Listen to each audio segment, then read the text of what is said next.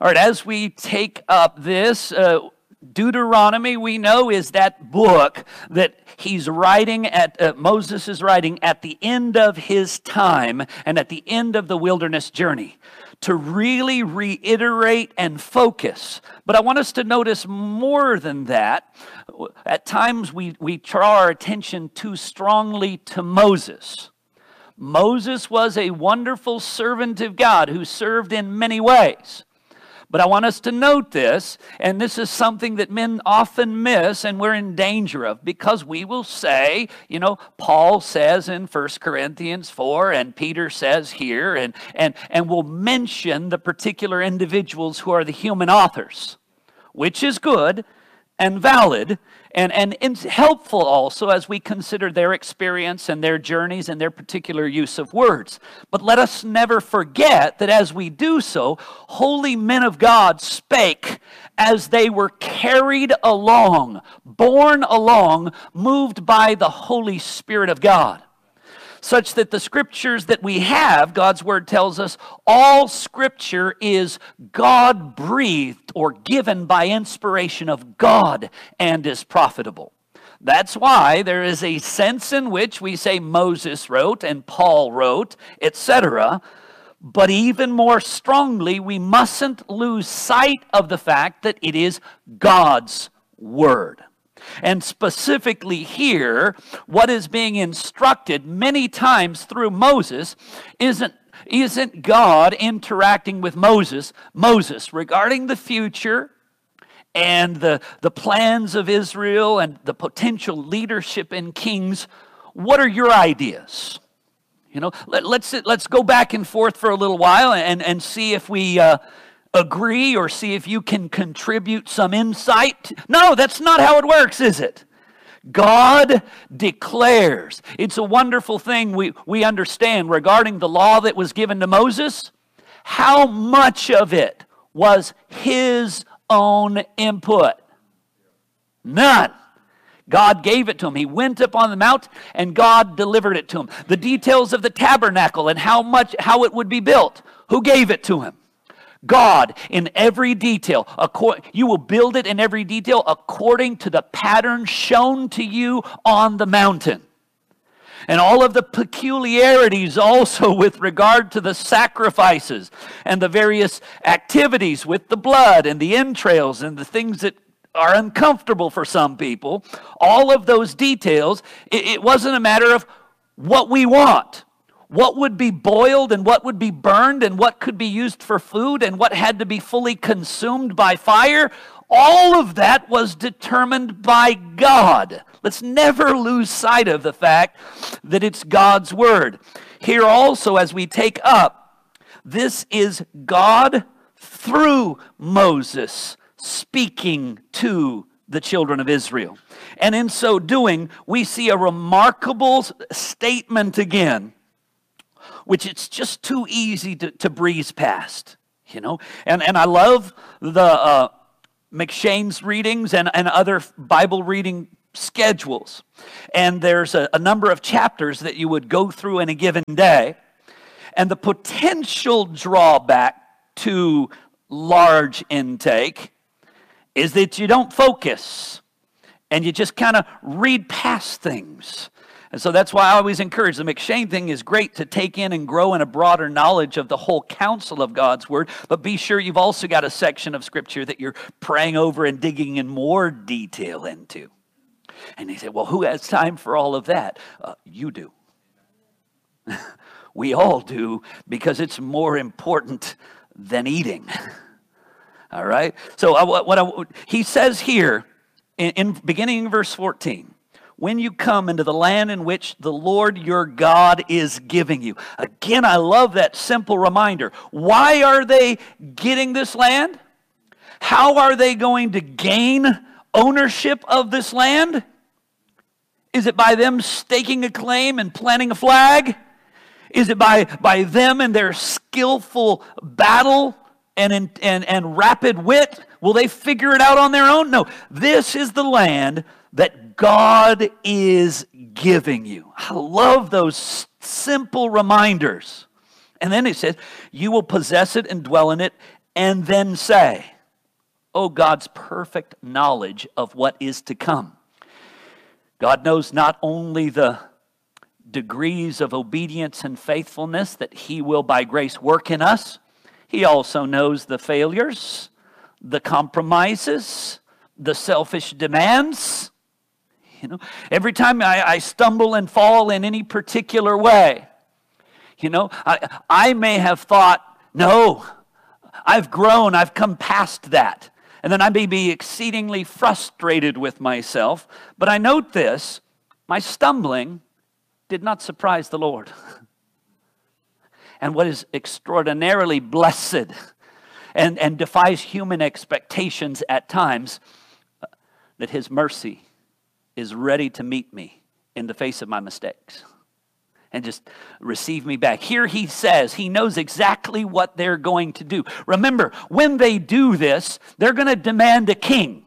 We want a king over us, which is when they demand this in Samuel, Samuel is going to be so grieved. And God is going to say to them, no, they're not rejecting you. They're rejecting me as king over them. So God knows that the people are going to move forward. He knows that they are going to reject Him from being king over them. But what's even sadder, as you look at the way that it unfolds, they're going to ask for a king, but their motivation, it says what? We want a king. I will set a king over me. You will say, I will set a king over me like all the nations that are around me. To me, again, when we read that, why would they want to be like all the nations around them? God is the one who of all the nations has distinguished them, purchased them, redeemed them, brought them out unto Himself. He has given him His law and His promises, which are exceedingly good. Why would they want to be like the other nations? The other nations that follow after their own hearts. The other nations that do what is right in their own eyes. The other nations that follow gods that are no gods. Absolute empty, absolute powerless, absolute futile. Why would they want to be like them? God's word actually warns in Leviticus chapter 20, verse 23, says this, you shall not walk in the customs of the nations that I am driving out before you, for they did all these things, and therefore I detest them. They had come to Samuel in 1 Samuel 8 and said, behold, you are old, and your sons do not walk in your ways. Now appoint us a king to judge us like all the other nations.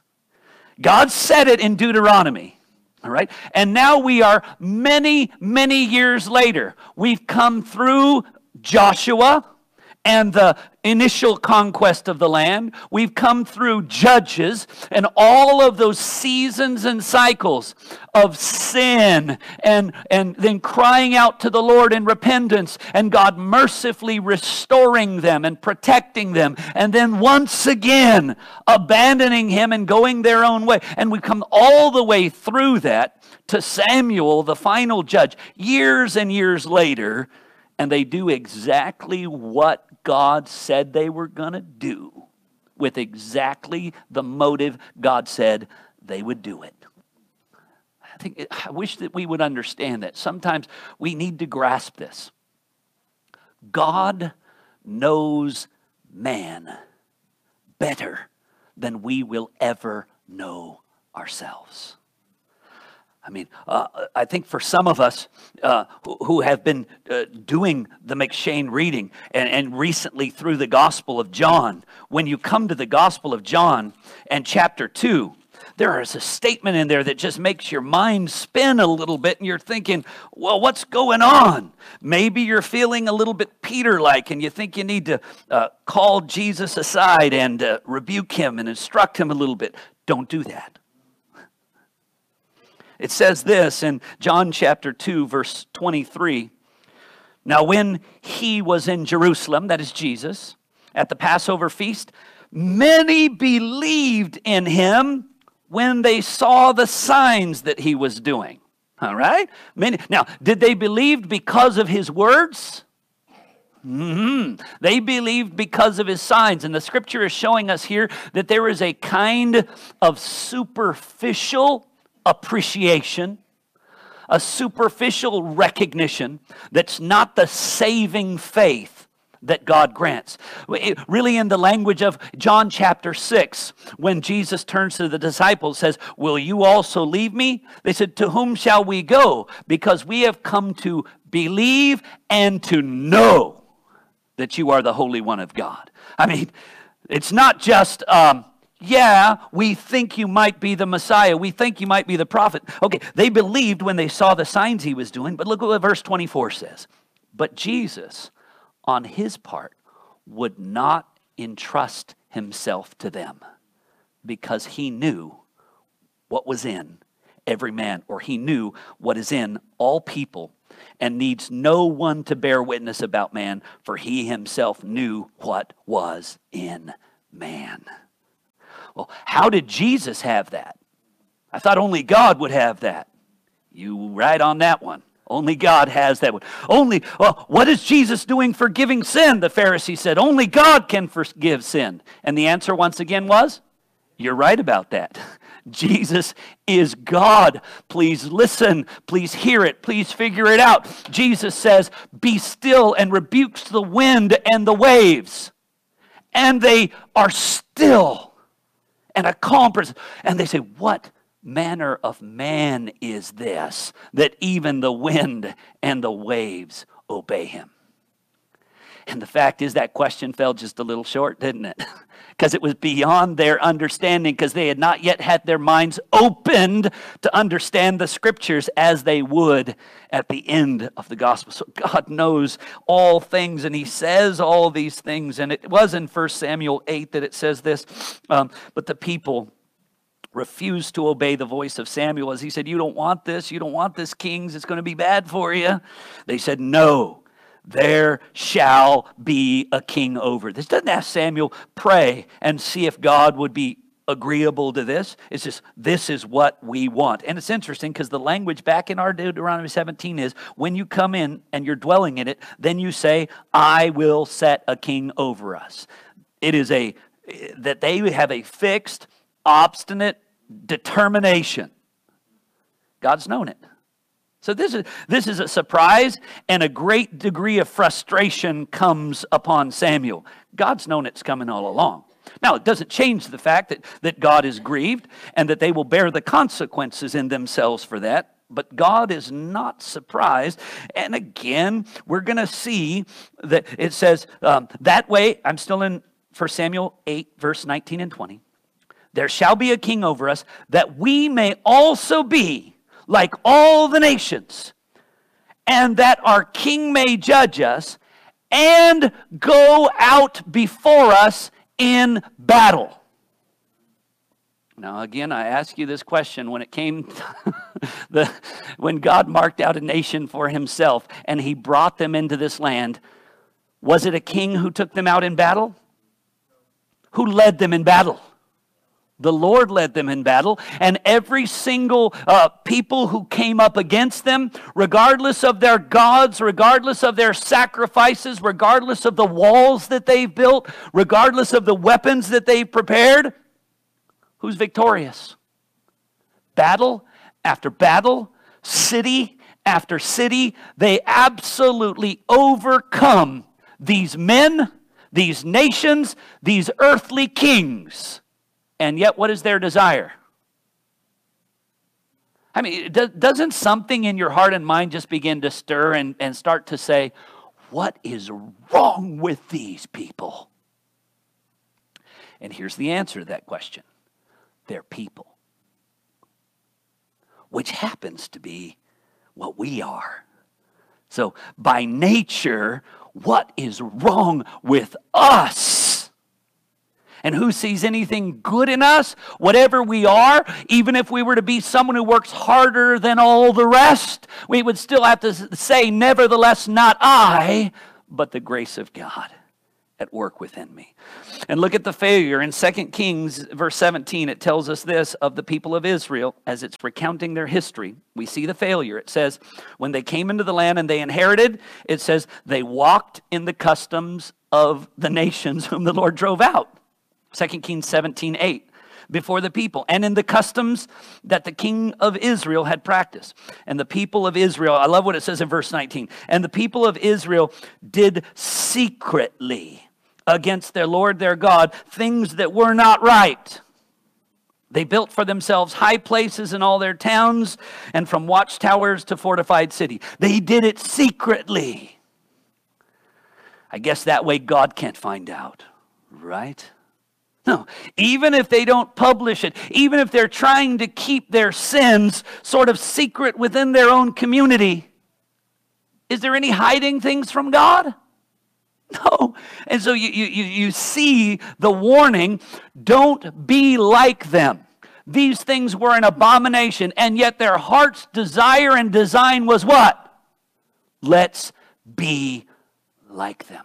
Let's look, and I fear that there can be this pattern that can even infiltrate within the context of Christendom, where people begin to ask themselves this question. Instead of asking, how might we best serve, worship, glorify, and honor God, they start to ask this question.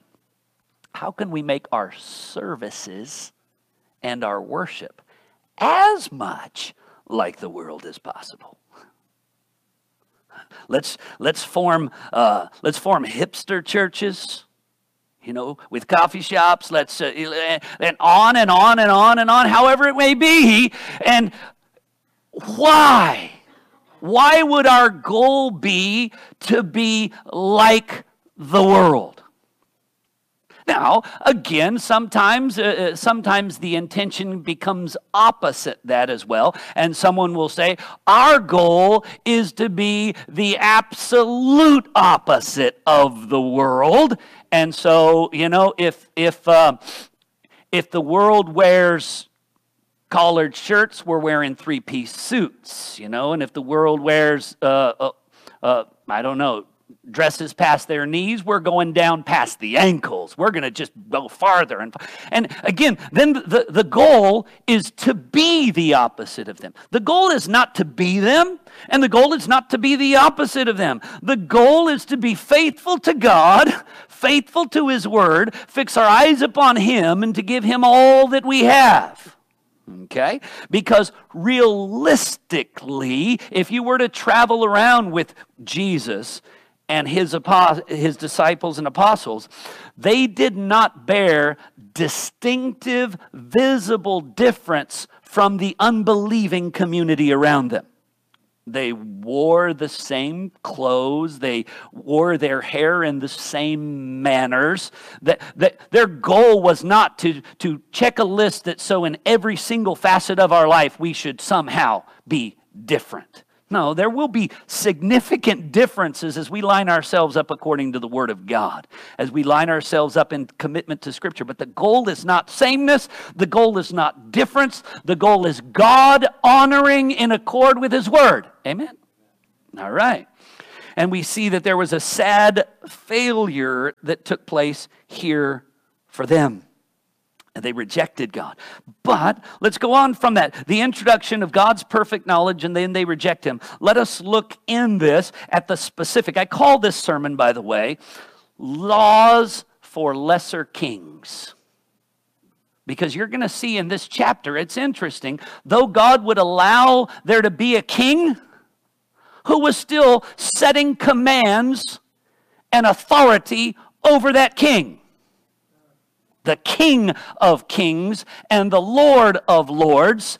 And so that king himself was still under another king. Just like in the New Testament, someone who might have the position of master in this world needed to remember what? He still had a master who is in heaven.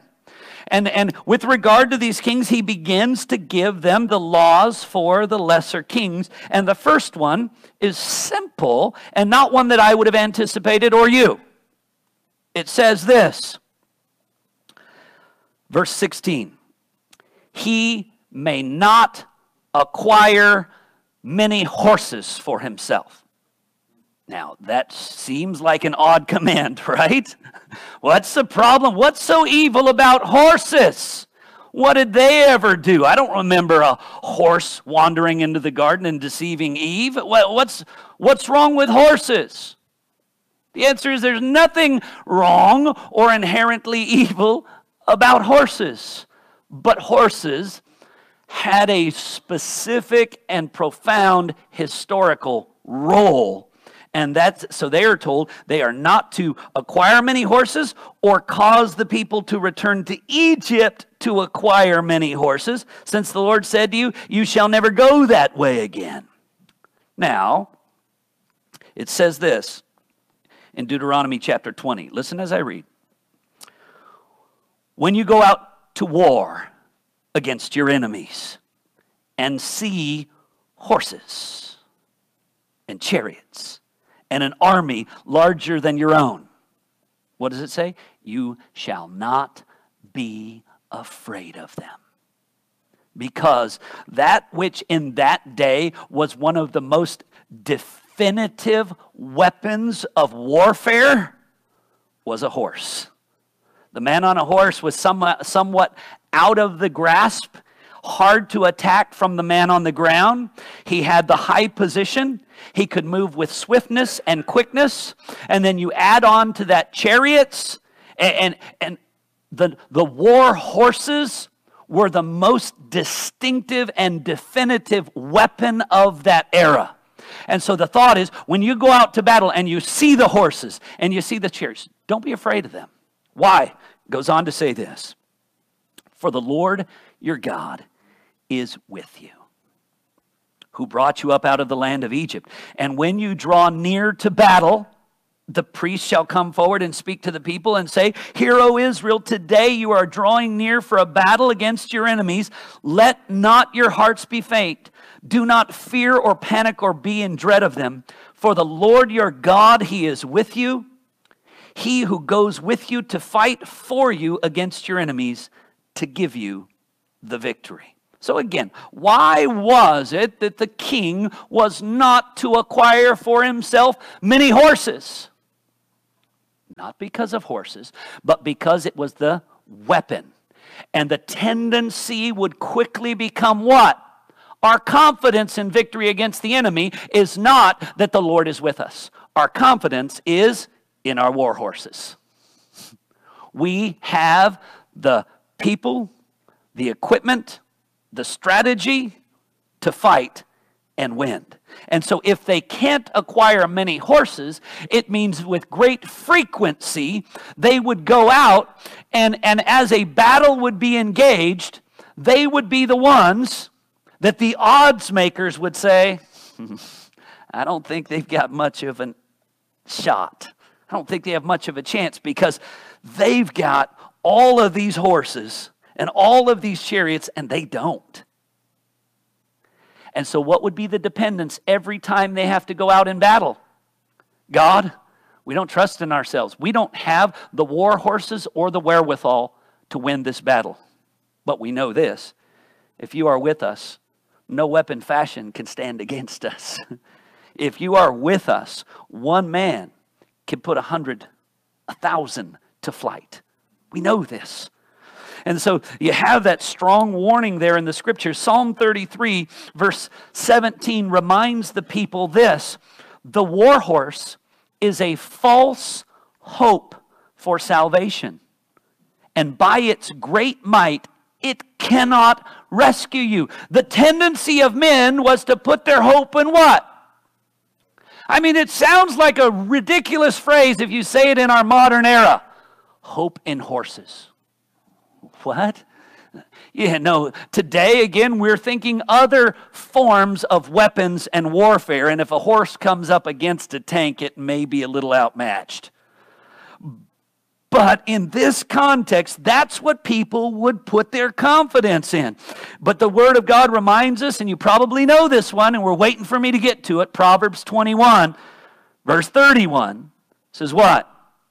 The horse is made ready for the day of battle, but the battle belongs to the Lord. Yeah.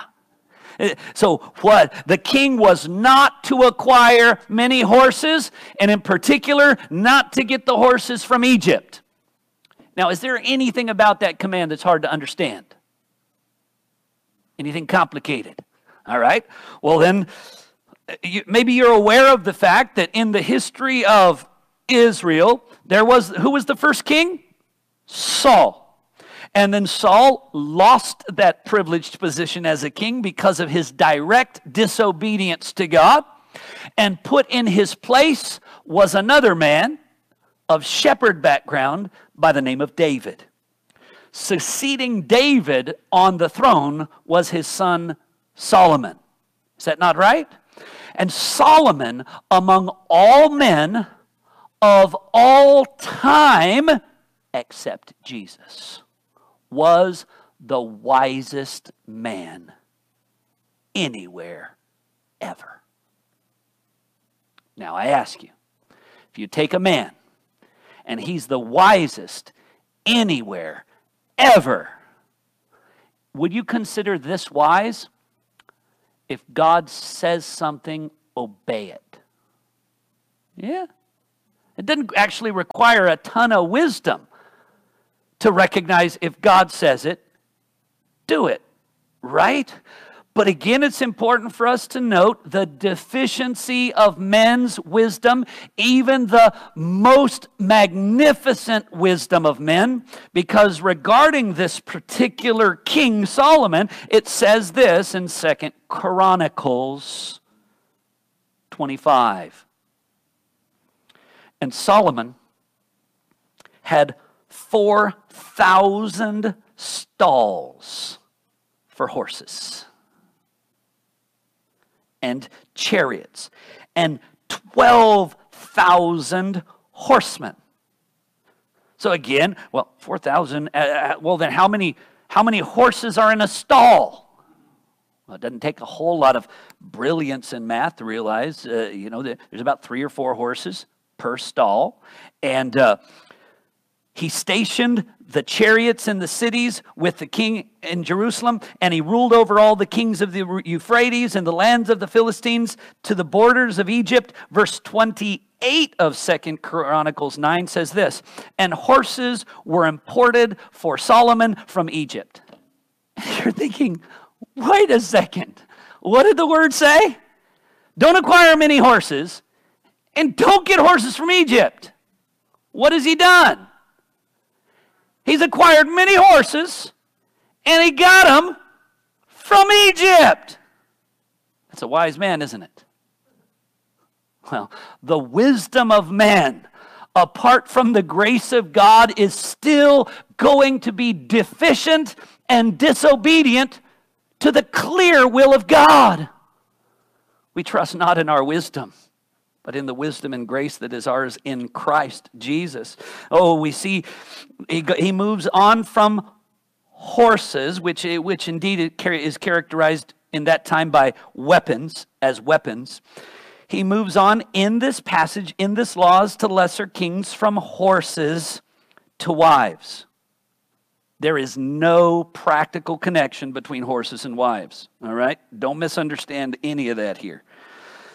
He moves on from that to wives, and what does he say concerning wives in verse 17? You can read it with me.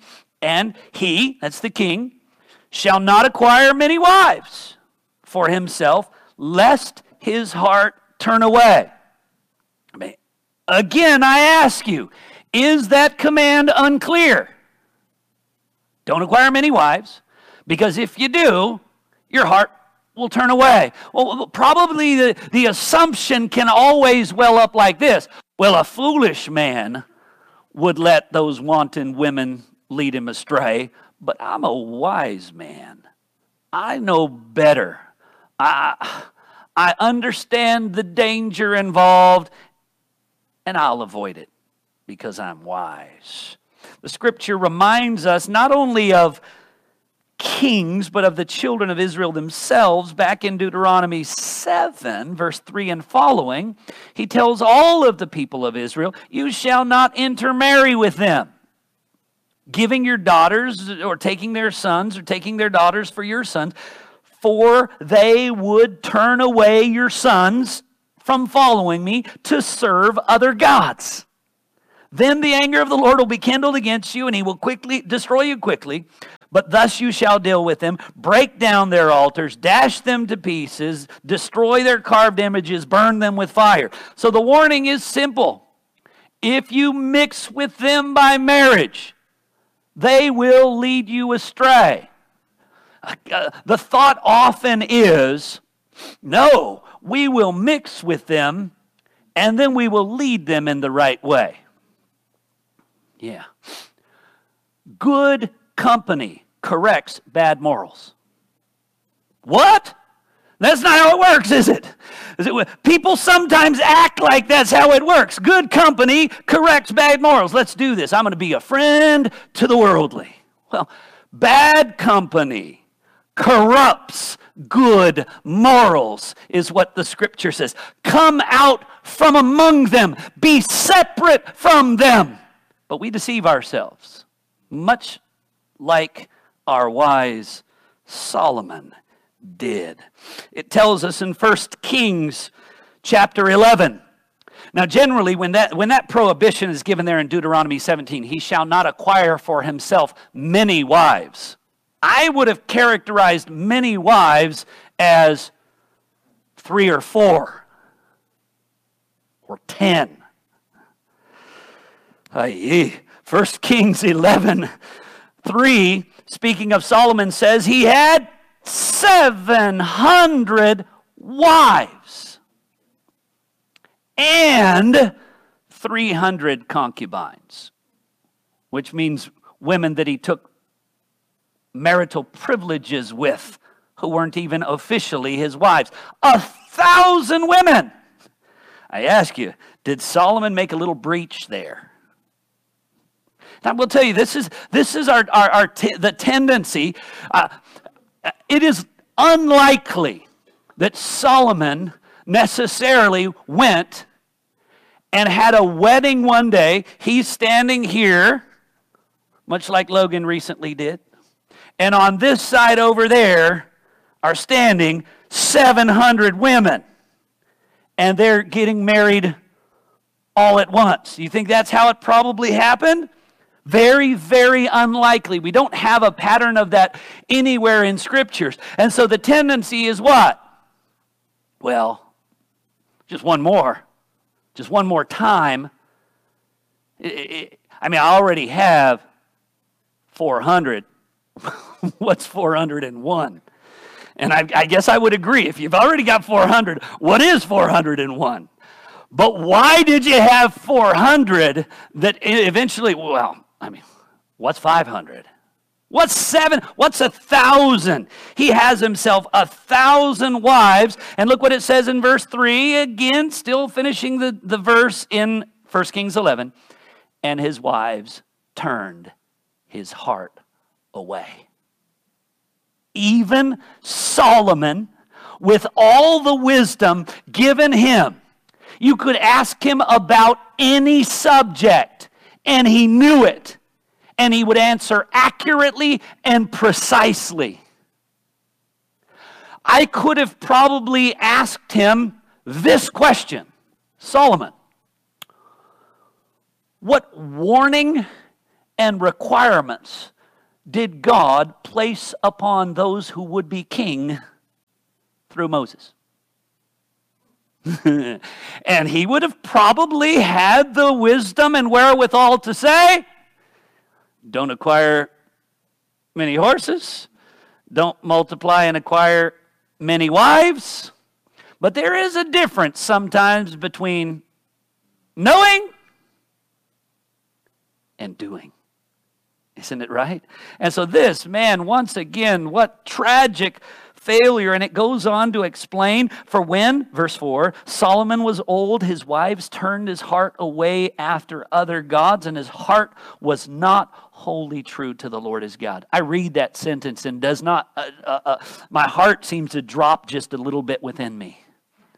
God had given him so much that exceeded all who went before him in wisdom, in order to equip him to be a good and proper king for the good of his people. And Solomon squandered that for self. It was not wholly true to God, as was the heart of his father David. It even goes so far as to say in verse 8, he did for all of his foreign wives. He built shrines for them. Made offerings and sacrifices to their God. Verse 9, and the Lord was angry with Solomon because his heart turned away from the Lord, the God of Israel, who had appeared to him twice and had commanded him concerning this thing that he should not go after other gods, but he did not keep the Lord's commands. God told him. God also put in place practical things that would protect him. Here's one of the ways that you'll be able to keep yourself from this temptation and tendency. Don't get many wives. He didn't do it. Beyond that, now verse 17 goes on to say, of Deuteronomy 17, nor shall you acquire for yourself wealth, excess silver and gold. So we have weapons in the form of horses. We have wives in the form of women. We have wealth in terms of silver and gold. Again, I ask the simple and becoming exceedingly redundant question, is that hard to understand? Don't acquire for yourself excess. Oh, what can he do? People are bringing gifts from all over the world, and they're giving it's not his fault, right? Well, it's not his fault they're giving it to him. It might be his fault that he's storing it up, that he's not making use of it, giving it away, spreading as needed. He's not doing what he ought to do. And it tells us these words in 2 Chronicles 9:20 and following.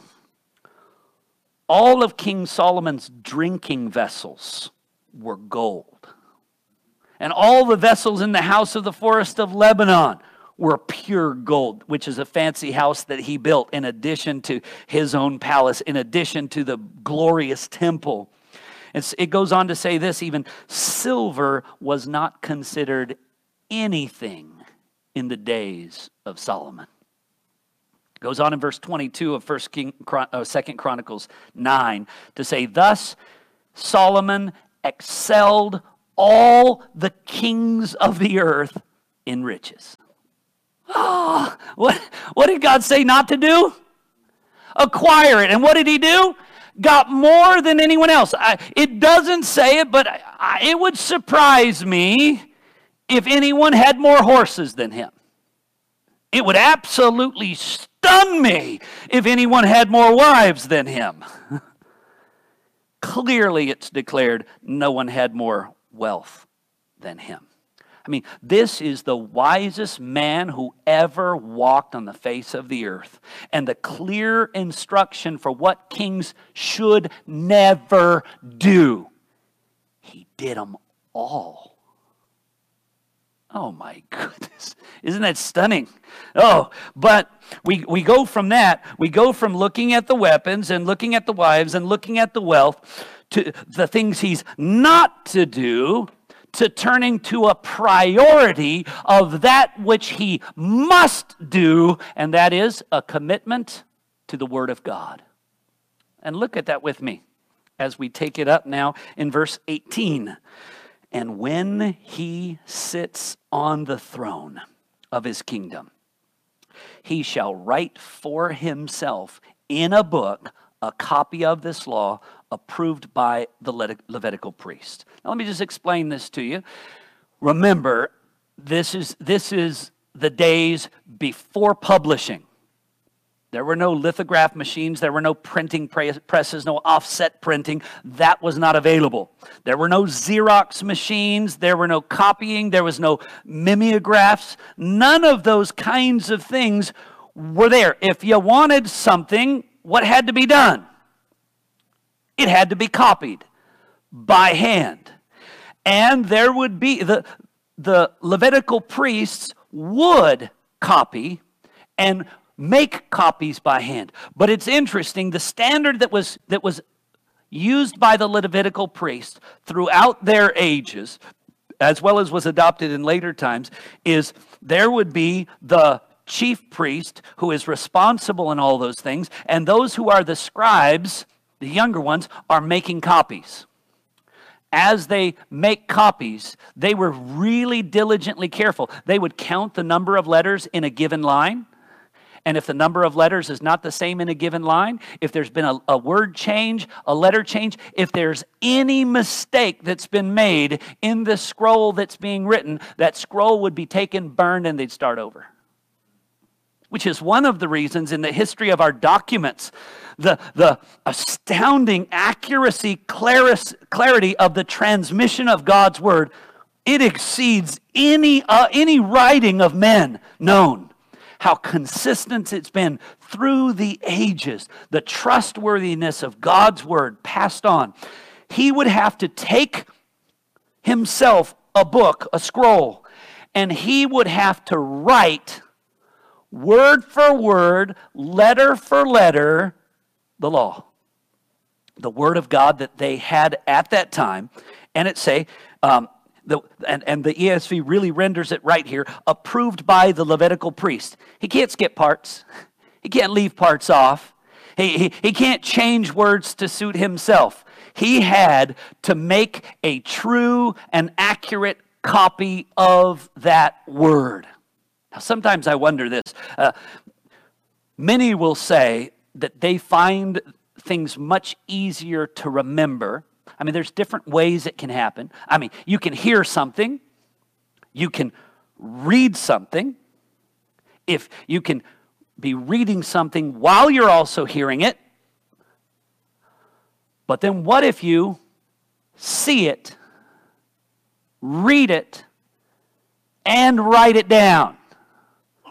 I mean, the getting it into the mind, significant when you do it that way. So there would be, for this king, no part of the law of God that he's unfamiliar with. No part of the law of God that he could say, I had no idea. I had no idea that's what God... I mean, that's all gone. All excuses are absolutely removed because all that God requires, they were going to read it and write it down. And so they were exposed to every single word in the Scriptures in that day. But better, even further than that, not only would he write it down, but it says this in verse 19, and it shall be with him. He's making a copy, not just as some sort of religious ritual to go through for kingship. He's writing it down so that he can keep it. And not just so that he can possess it, and it be with him. Remember, how many people in the children of Israel had a copy of the law in its entirety? Yeah, it was in the temple. To the degree that there were other copies, they were also kept in the temple, or they were given out to specific scribes like in Ezra, who would study the law and who would work on it and seek to know it and live it and communicate it. But here would be one, he would in effect, for his day, have his own Bible in his possession. He would keep it with him. I like the phrase, the sense there of keep it with him isn't just carrying the general sense that it will be in his garage.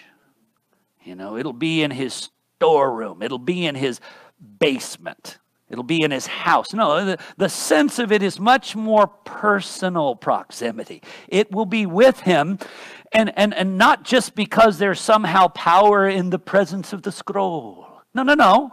What's going to happen when it's with him? And he shall read in it all the days of his life. Whew, that's great, isn't it?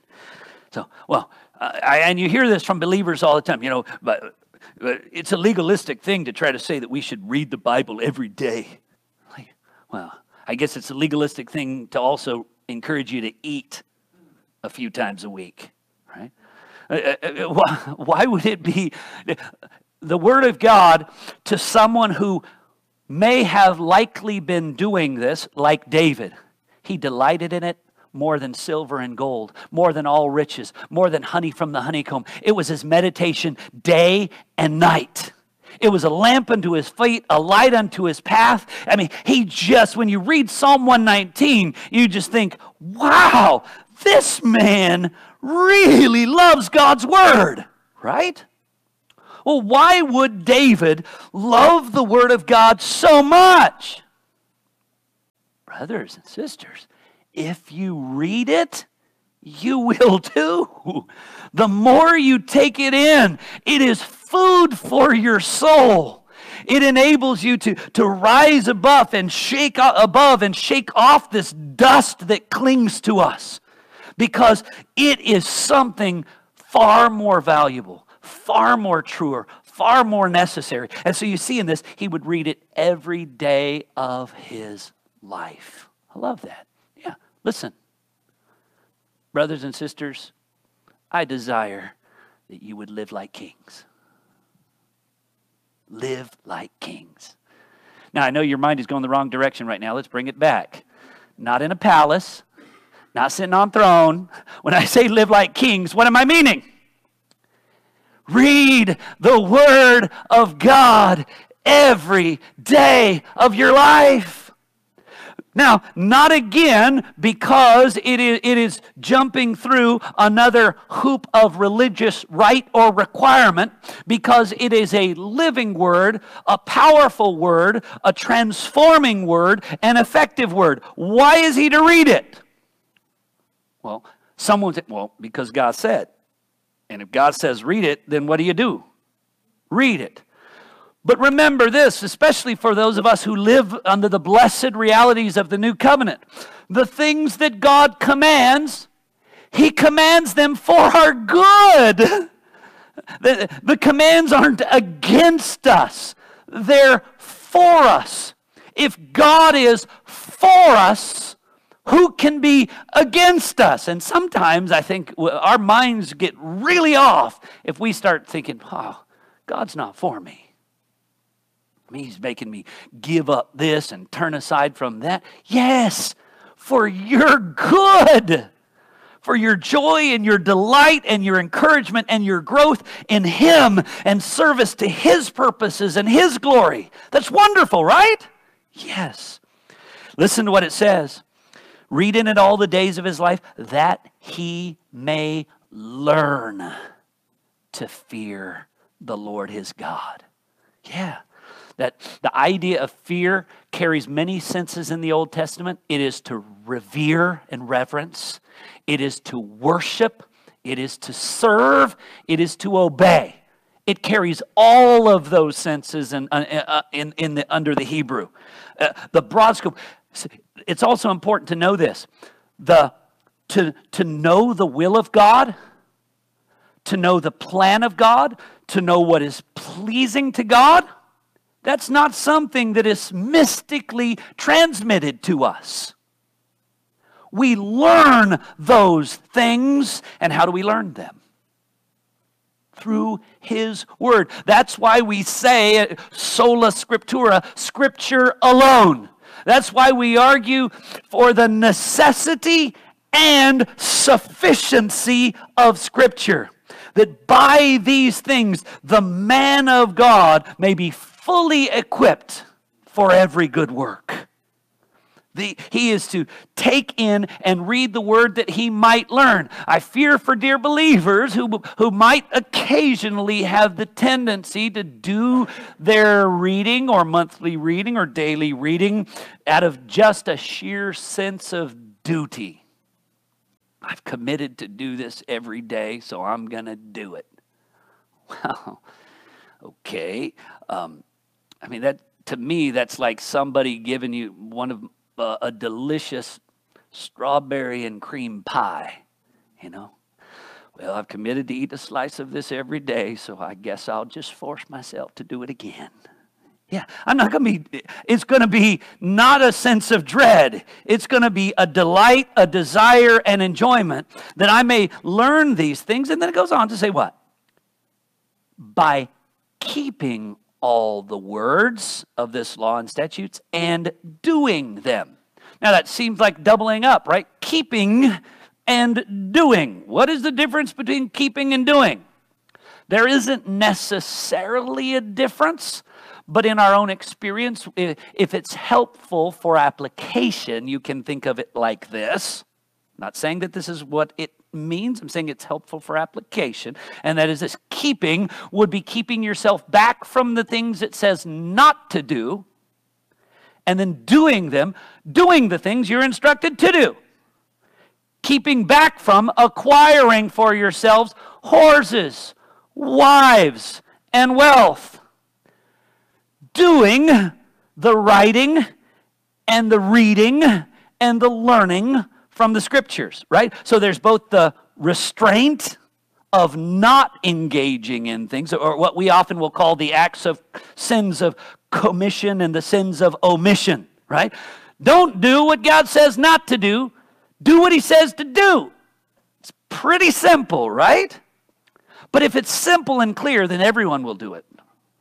Amen? We wish it was pretty simple and clear.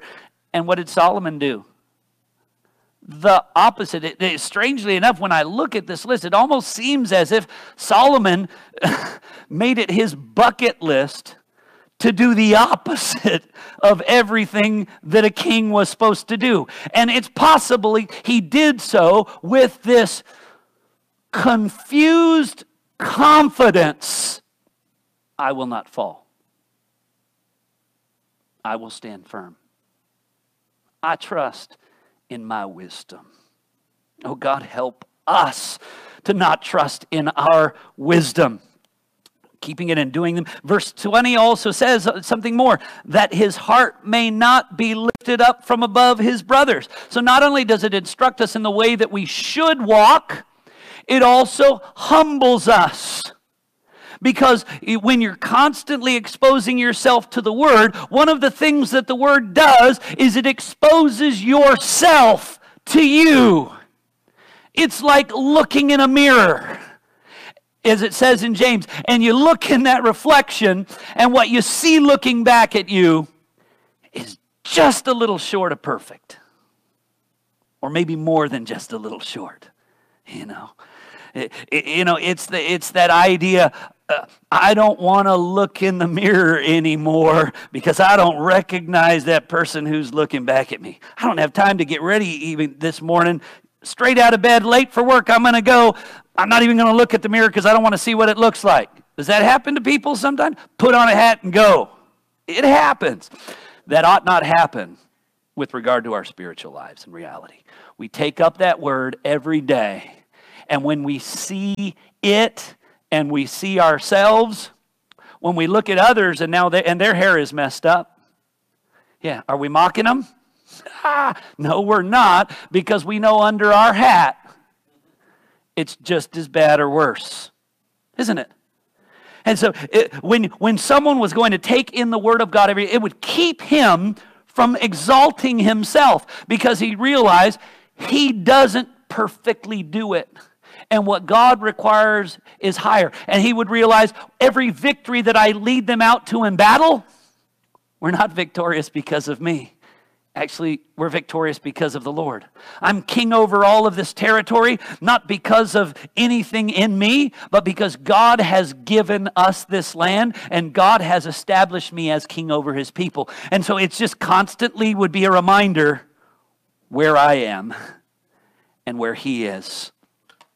To not exalt ourselves, other people. And again, then it goes on to say, and that he may not turn aside from the command either to the left or the right. There is within the divine plan of God a strengthening steadfastness and stability that comes upon God's people from the regular intake of his word.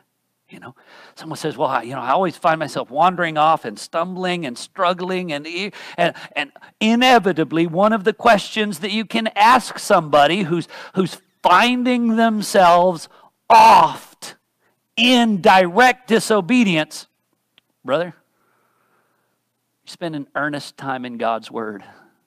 You're spending earnest, prayerful time in God's word, considering it, meditating over it, comparing your life to it, pleading with God to work those things in your heart, to cause you to despise the things that he despises, to desire the things that he desires. Are you doing this? Because if you are, God will use it to have its good effect. The word is a living word. It's sharp. It divides, lays bare joints, marrow, motives. Nothing is hidden. Now, a sword is not generally something that we use in our daily preparations. I don't reach into the drawer and get out the sword to comb my hair, or whatever that may be, because a sword has with it a little bit of a negative edge to it, doesn't it? A little bit of a cutting, a little bit of a pruning. But those whom the Lord loves, he prunes, he chastens, he rebukes. We are in the vine. He prunes us. Why? That we might bear more fruit. Oh, the richness of God's word. Sometimes also, think about it. How many of our brothers and sisters speak of the Old Testament as being so irrelevant? It is not irrelevant. These things are so pertinent, but why? Because the nature of man never changes. The pride of man, the confidence in our wisdom, the confidence in our own strength, the confidence in our own way, it continues to carry on. But God's word reminds us that we must not function like that. So just by way of reminder of the things that we have learned today, we have learned, brothers and sisters, that there is a warning to the king not to acquire for himself horses, not to trust in men's strength and men's weapons and men's capacity, but to lean upon the Lord. Not to acquire for himself many wives that he would love, and ultimately that would lead him away from that which should be his first and preeminent love. That he should not acquire wealth, because God has given us in Christ a far truer treasure. It tells him about the word. Write it, keep it, read it, learn from it. Be restrained from things. Don't do things. Do things. It will lead you in humility. It will give a steadfast stability. It will, in this case, it says, it will provide for you long life and a life for his children. And I can't end without saying this. The New Testament reminds us of this. People came from the ends of the earth. Even the queen, Sheba, came from the ends of the earth to see Solomon. But Jesus says, something greater than Solomon was here. And with all of his wisdom, Solomon did not keep the word and will of God. But a greater wisdom than Solomon came. And he kept the will of God in everything. Now, you and I will fail to some degree and will continue to stumble in part because we are not Christ. And that will keep us humble and dependent. But we will not be content to continue in our present level of compromise. We want that we will grow in grace and knowledge. Our hearts hunger to pursue holiness. We have been granted, as it says in 1 Corinthians chapter 2, the mind of Christ. That's a greater wisdom than the wisdom of Solomon. And that how would we know the mind of Christ? It is made known to us. So brothers and sisters, trust not in the things of this world, the people of this world. Do not attach yourself to them. Do not set your hopes upon them. Set them upon God. How will you achieve this with any degree of success? It is with utter dependence upon God in prayer and earnest pursuit through his revealed and powerful and living word. Amen? Let's pray. Lord God, we are such a blessed people that you have given us your word. And surely there have been so many times that we've taken it for granted, really in the context, even oftentimes of modern Christianity, how we've let men's thoughts and men's writings about your word, which can at times be very fruitful, we've oft let that even supplant the centrality of your word. Lord, we pray that you would stir up within our hearts again today a great cautiousness with regard to the things in and of the world that are around us, a great priority to the person and power of our God, a deep commitment to the riches and the powerful, effective work of your word and spirit within your people. Lord, even as the king would himself hope for long life, we thank you that in the great king and in the great law keeper, you have given us eternal life in him. God, may you continue by your word to conform us to the glorious image of your Son. In Jesus' name we pray. Amen.